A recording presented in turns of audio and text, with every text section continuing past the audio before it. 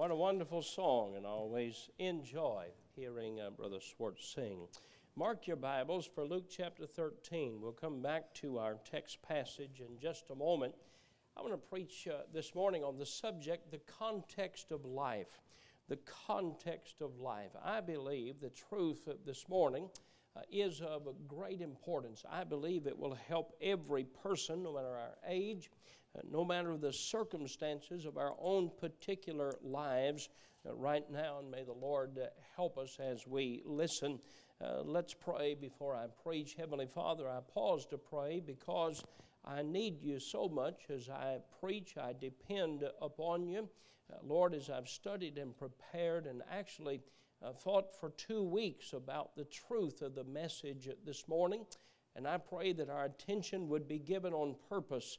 I pray, Lord, that every teenager and child and every adult alike, Lord, will listen, because there are so many things that happen in life, Lord, that we have a hard time understanding. We have a hard time comprehending as to why they happen.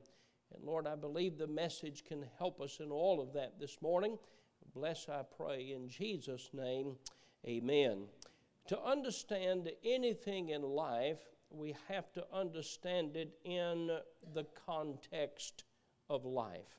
To understand science, you have to understand its context. Understand medicine, you understand its context. We often respond to particular circumstances of life rather than the context or the surroundings around that. For example, it makes no sense to a child to eat healthy. It just doesn't make any sense. I mean, why would you eat broccoli instead of chocolate pie? That's just ridiculous to an 8-year-old child and a 57-year-old man. That's just ridiculous to me. And one boy prayed as he was asked to pray before the meal, and he thanked the Lord for the food, but he said, Lord, I don't understand why you put so many good things in broccoli rather than ice cream. And it just makes no sense, and they have to learn the context of health and life to understand why eating healthy is important. It doesn't make a lot of sense to an 8-year-old boy why he should go to school. It just doesn't. He'd rather play. He gets excited about a day off or a week off, and folks talk about maybe having to close school. The boys get all excited about that. They don't want to go to school anyway. And they have to understand it in the context of life. They have to understand it in the context of life, the importance of getting an education. We have to teach our children the importance of that. It makes no sense to a child why they shouldn't take something that is before them. It be a cookie or money. It doesn't make any sense to Congress either why they shouldn't take it. But it doesn't make any sense, and they have to learn honesty in the context why they need to be honest with others so others will be honest with them. And they need to live in a world of honesty and character and living by principle. And a lot of things we don't understand in life until we understand the context. When trying to help someone understand another person's feelings or even their actions, we'll make the statement, you ought to put yourself in their shoes. What are we saying? You need to understand their context of life. You need to understand their surroundings of life. Anytime Jesus was asked a question, Jesus would answer the question with a question. It's interesting. Read all of the conversations when they asked Jesus a question. And you'll find this every time he not only asked them a question, he not only answered their question, he answered it with a question for the purpose of putting the subject in the context of life. For example, in Luke chapter 12, the chapter before this, a man came to Jesus and he said, we've received an inheritance from our parents, but my brother kept it all. Make my brother divide the inheritance with me. That just makes sense that an inheritance would be equally divided between two brothers. He saw Jesus as a just man. He saw Jesus as someone that would always do right. And so he said to him, make my brother divide the inheritance. But then Jesus asked him a question. And he went on to tell him, he said, you have to beware of covetousness. And he said, life is more than what you have. In fact, life is not about how much you have or what you have, but life is living in the will of God and understanding the purpose of God. And what he was doing, he was telling the young man, rather than focus on this one thing, take a step back and look at the whole context of life. And he was telling him, if you're not careful, you'll let covetousness of what you didn't get keep you from enjoying what you already have. Context makes a difference, doesn't it? One of my favorite jokes is a story of context. A police officer comes up on an automobile that has wrecked. And all four passengers, man, woman, two children, they're knocked unconscious. And yet there's a monkey in the car. So the police officer tries to decide, do I try to communicate with this monkey and figure out what happened?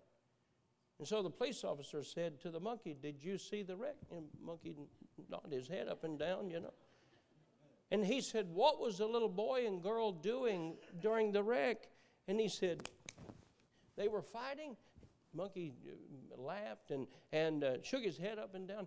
He said, what was the dad doing?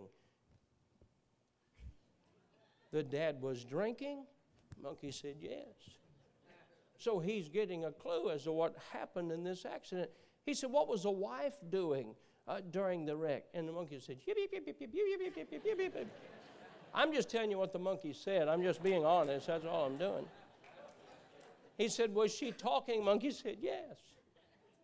He said to the monkey, what were you doing? He said, he was driving.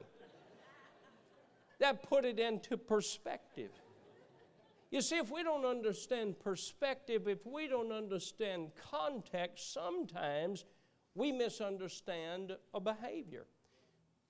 Husband comes home from work, and the wife is ready to kill the children. How many of you men have experienced that? Wife is ready to kill them. First thing she says is, you got to do something with these kids. And you say, oh, come on, what's wrong? Have a little patience. You don't realize you've been there all day long having patience. And you spend the next 30 minutes learning the context of the day. Jesus' teaching and preaching always put life in context. Always. Go to chapter 13. Let me tell you one other story, and then we'll look at 13. When Jesus came to the world to die for our sins.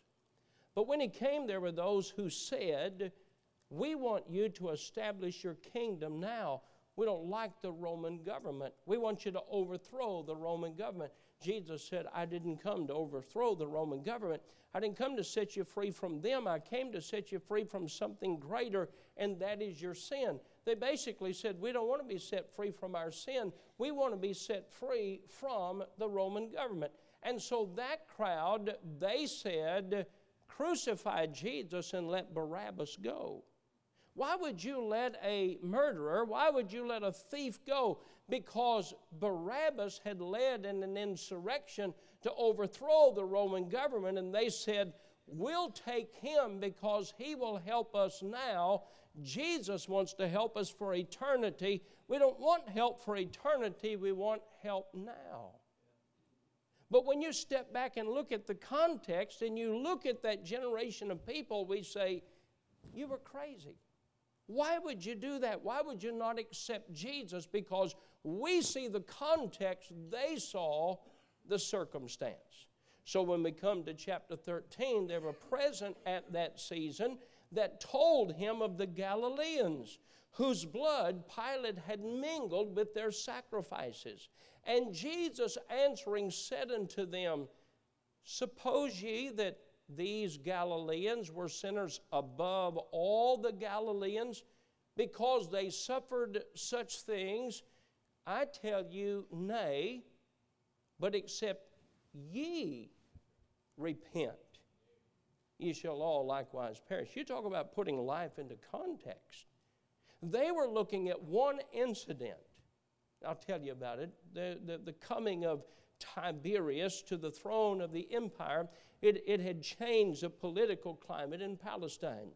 The mild rule of Augustus, Caesar Augustus, gave way to the harshness and merciless behavior and reign of the vile Tiberius. The emperor hated the Jews, and he hated everything about the Jews. And then came Pontius Pilate. He was worse than his predecessor, and his rule was also marked by violence and robbery and bribery and persecution and hate-filled insults to the Jewish behaviors and their religious behavior. The actual event that he's talking about here in these first two verses occurred at one of the national feasts. The Jews had come in for one of the national feasts, and they were at the brazen altar, and they were making sacrifice to God. And here comes the ruler, and he kills these people who basically, in our day, we would say they were in church.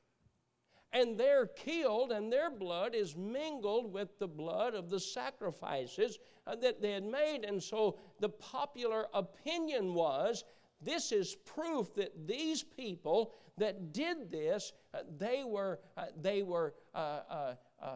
secret sinners, and they were vile, and God had revealed them openly, and that's why they were killed. And in addition, they were Galileans. And so they asked Jesus what he thought about this, and thinking that he would agree with popular opinion that they died at the altar because God was really taking their life because they were living in sin that nobody knew about.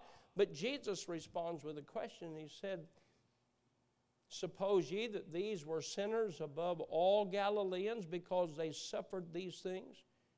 He's asking them the question. And then he said, I tell you, nay, but except ye repent, ye shall all likewise perish. What was he saying?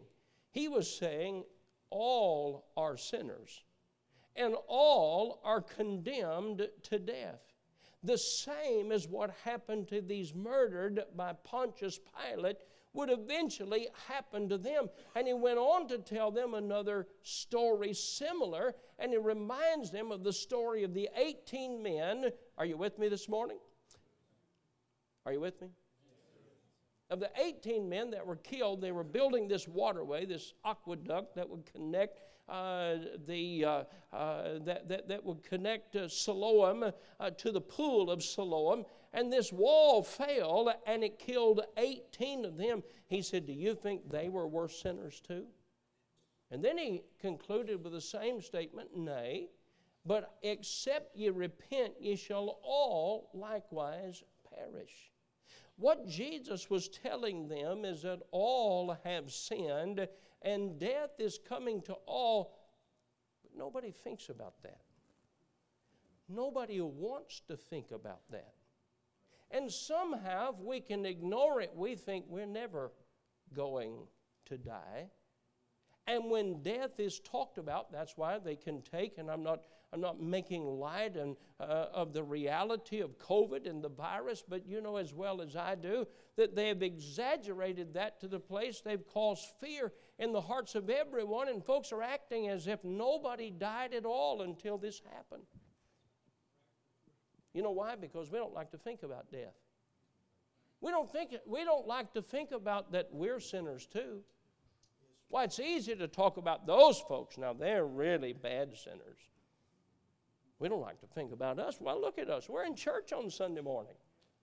Just like these folks that were making sacrifice to God, and they died, and we don't like to think of the fact. But you know what God did? The Lord Jesus put everything into perspective, and he said, they're no worse sinners than you are. I'd say they thought, I wish we'd have stayed home today. Or I wish you hadn't asked that dumb question. That was the dumbest question I ever heard you ask. The whole Bible is given to us to put life into perspective. If we're not careful, we create a God. We make a God to be what we want Him to be, and when He doesn't act like we want Him to act, we get mad at God. We get angry at God when things don't go our way, and when things go our way, we say, boy, the Lord is good. He really blessed us today. Sometimes we create a God that's not the God of the Bible. Let me see if I can take a few principles and a few foundational truths and help us to put life into perspective. First of all, we need to understand that God is the creator of the world. If you'll take your Bibles and go to Colossians chapter 1. Colossians chapter 1, I want you to look at verse number 16. Now, folks who think there's a God but there's no creation, that they just evolved from lower animal life, they don't understand God at all. They think of God as nothing more than a vending machine. They put in a 75-cent prayer and they expect the answer. When they don't get what they want, they're mad at God, but He's not a vending machine that we give a 75-cent prayer to. First of all, He's the creator of the world. Look at verse number 16, Colossians chapter 1. For by Him are all things created that are in heaven and that are in earth, visible and invisible, whether they be thrones or dominions or principalities or powers. And then notice this, all things were created by Him. And all of God's people say amen. But then the next three words are often overlooked, where it says not only created by Him, the Bible says then, and for Him. So God didn't make me for me. God made me for Him. I belong to Him by creation. Now, if something's yours, you treat it different than you do anything else because it belongs to you. You take possession. You take responsibility and protection. It's different because it's yours. And the Bible says God made all things and all things for Him. Look at verse number 17. And He is before all things, and He is before all things, and by Him all things consist. Can we not agree this morning that if God did not give us breath to breathe, we'd all die right now? And some folks think they're just mad at God all the time. Why'd you do this? Why'd you do that? Why'd you allow this to happen? Well, rather than saying, Lord, thank you for another day of life. Thank you for all the days of blessings. Thank you for the sunshine and the rain. And thank you for all that you do. We always look at the things that make us uncomfortable. We blame those on God, and we forget this very foundational truth that all things were made by Him and all things were made for Him. And then the Bible says all things consist because of Him. Look at verse number 18. And He is the head of the body, the church, who is the beginning and the firstborn from the dead, and that in all things He might have the preeminence. Preeminence means first place. That means everything I do, I'm supposed to please God in all that I do. Now, if we put ourselves in the place that we say, I'm supposed to live and everything I do, I'm supposed to please God, we've got that thing turned around as if God, everything He does, is supposed to please us. That very foundational truth is missing in our society today. That's why many folks are angry at God and mad at God and trying to fight against God because they miss that very truth. Some may say, well, that doesn't make me happy to think that I'm just supposed to serve God. How does anybody supposed to be happy with that? Try it. You praise your Creator and you serve your Creator and you watch Him bless you. He told the nation of Israel, if you'll worship me, if you'll put me first, I'll make you a priestly nation. I'll make you a nation that all the nations of the world will be blessed. And they were. Though they were small in size, though they were little, all of the world was blessed because of the coming of the Messiah came through the nation of Israel. The Word of God came through the nation of Israel. You know why? God said, I'll bless those that worship me. If you'll fulfill your purpose. We have to understand that foundational purpose or principle of life to put life into context. I want to say next, Satan came into the garden to deceive man. He lied to Eve. He told Eve, God lied to you. If you eat of that tree, you won't die. It will make you equal with God. You know what Eve did? She believed. You know what Adam did? He took of the fruit God said not to take of. Now, wait a minute. God told him you can have everything in the garden except the fruit of the tree of knowledge of good and evil. Don't touch that. He said if you eat that, you're going to die. That's what God told them. How can we get angry at God? God's the one that gave us every blessing of life. Satan comes into the garden and he deceives and he lies, and Adam sins. And dear friend, Adam's sin brought death into the world. How could we ever get angry at God? Sin and Satan are what brought the difficulties. Take your Bibles. Let me show you what God says. Genesis chapter 3. Go to Genesis chapter 3, very first book of the Bible, and go to verse number 14. Go to verse number 14, and let's look at these words here of what God says. And the Lord God said unto the serpent, because thou hast done this, thou art cursed above all cattle, and above every beast of the field. Upon thy belly shalt thou go, and dust shalt thou eat all the days of thy life. And I will put enmity between thee and the woman, and between thy seed and her seed.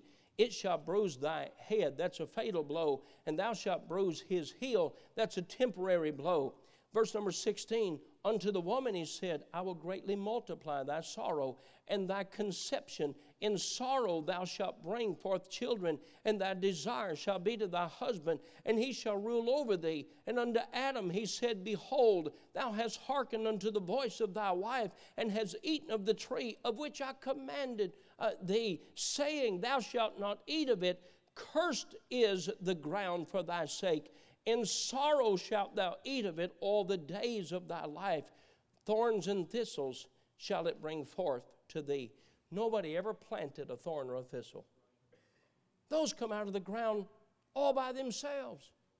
The ground is cursed because of sin. Look what he says in verse 19. In the sweat of thy face shalt thou eat bread till thou return unto the ground. For out of it wast thou taken. For dust thou art, and dust shalt thou return.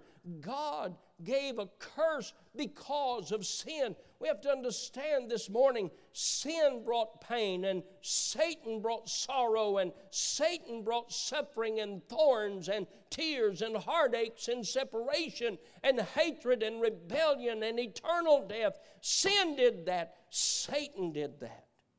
You know what God said? God said, I don't want to be separated from man.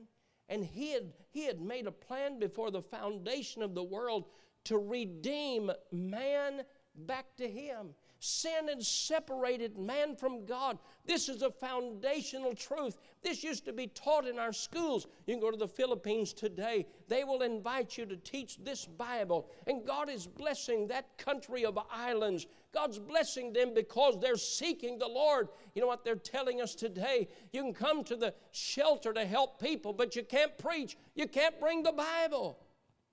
You know, there are places we're going to, and I don't want to be misunderstood. There are places we plan to go to this week and help folks in the shelter. But they said, we don't want Christians giving the gospel. Let me ask you a question. What damage would the gospel do if we told the whole world? What damage would it do? I could tell you a long list of damage that video games and the rap music is doing to our children. But why? Because of Satan's work of deception. God said, I don't want man to be separated from me. And the whole story of Christmas is that God so loved the world that he gave his only begotten Son, that whosoever believeth in him should not perish but have everlasting life. God gave his Son that we could be redeemed to him. But we understand there is a judgment coming on the sins of the world. This old world is going to be destroyed. The Antichrist is preparing even now, folks. They're talking about this global warming. Peter talks about global warming. Peter said the elements are going to melt with fervent heat. You understand the oxygen that we breathe? It's not pure oxygen. It is a mixture, a combination of safe oxygen. If you put a person, and there's some of you perhaps that you use oxygen at night or at home, you can't let fire get around that oxygen, and it's not very much different than the oxygen that we breathe. It's just pure. Can I tell you, God can change the chemical makeup, and this world is going to melt with fervent heat. We have to put life into perspective and understand judgment is coming on this earth. Those that know Christ as Savior, when the trumpet sounds, or if death comes before the sounding of the trumpet, to be absent from the body is to be present with the Lord. Folks say to me, "Preacher, how can you stay positive all the time?" Because I keep life in perspective. I think of a preacher friend of mine. He's in heaven now. It was a funny story. He was on an elevator, John Rice. And he's going to preach a meeting. He gets on the elevator at a motel to go to the church to preach. A guy takes a gun out, sticks it in his stomach. And he says, "Give me your money or I'll blow your brains out." Dr. Rice said two things. He said, my brains aren't there. But then he said, "You can't threaten me with heaven." Hey, folks, the worst thing that can happen to a child of God is to die and go to heaven. That puts life into perspective. This whole world is going to be destroyed. And it's our job to tell the world, if you don't know Christ as Savior, God gave His Son that you can have eternal life. If you want to get mad at somebody, if you want to get mad at something, get mad at the devil. He's the one that brought sin into the world. He's the one that brought deception into the world. Because of Him, we have wars and fightings and hatred and dishonesty and stealing and all of those things. It came from Satan. God is the giver of His Son and eternal life. Take your Bibles and go to Revelation chapter 21. I'm about to run out of time before I am sermon. I hate that feeling. Revelation 21. Hold your place. Go back to Romans 8. I have to show you this. This puts life into perspective. Romans chapter 8, look at verse number 20. Romans 8:20. For the creature was made subject to vanity, not willingly, but by reason of Him who hath subjected the same in hope. Because the creature itself also shall be delivered from the bondage of corruption into the glorious liberty of the children of God. I'll explain that in just a moment. Hold on. Verse 22. For we know that the whole creation groaneth and travaileth in pain together until now.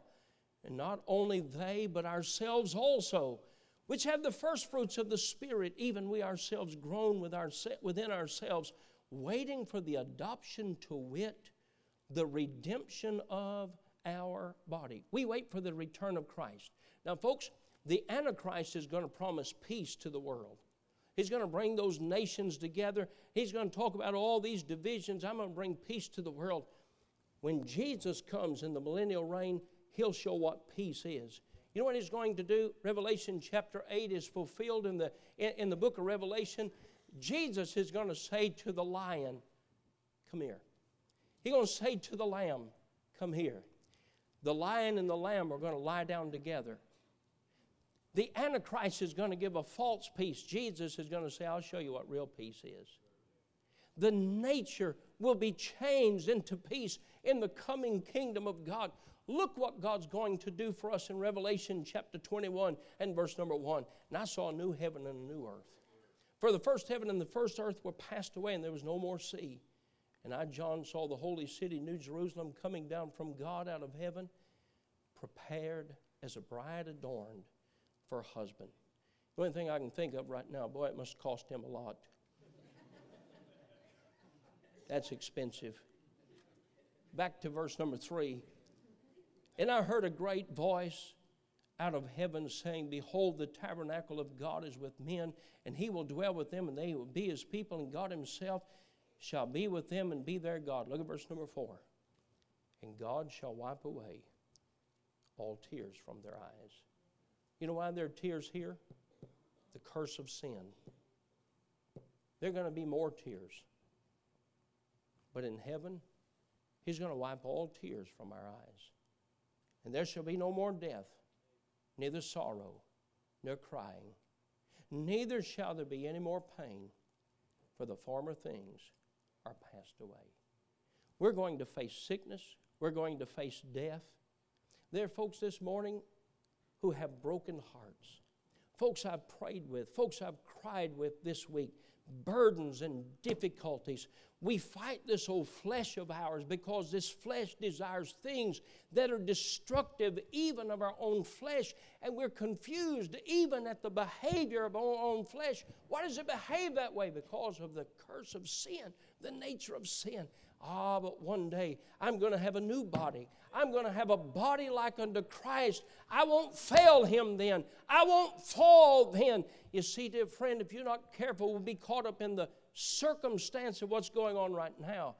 When you read the Bible, God said, wait a minute. Let's put all this in perspective. God said, I have a will for you to live. Live in my will in this life. We have eternal life to come. I don't know if that makes any sense to you, but dear friend, I want to tell you something. This old book helps me to understand. And the things I don't understand, I trust Him with. Let me make these statements and I'm finished. Number one, all have sinned and come short of the glory of God. All of us.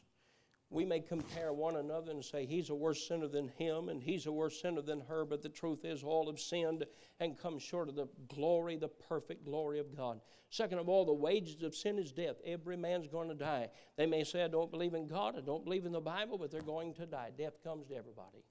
Third of all, Jesus came to set us free from sin and its bondage. I've been set free.